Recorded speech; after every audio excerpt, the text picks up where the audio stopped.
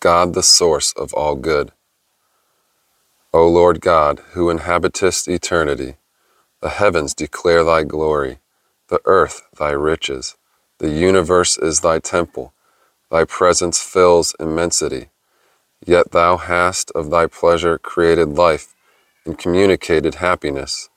Thou hast made me what I am, and given me what I have.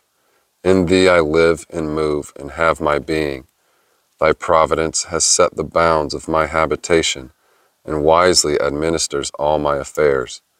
I thank thee for the riches to me in Jesus, for the unclouded revelation of him in thy word, where I behold his person, character, grace, glory, humiliation, sufferings, death, and resurrection.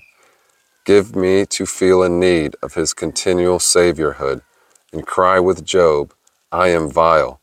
With Peter, I perish. With the publican, be merciful to me, a sinner. Subdue in me the love of sin.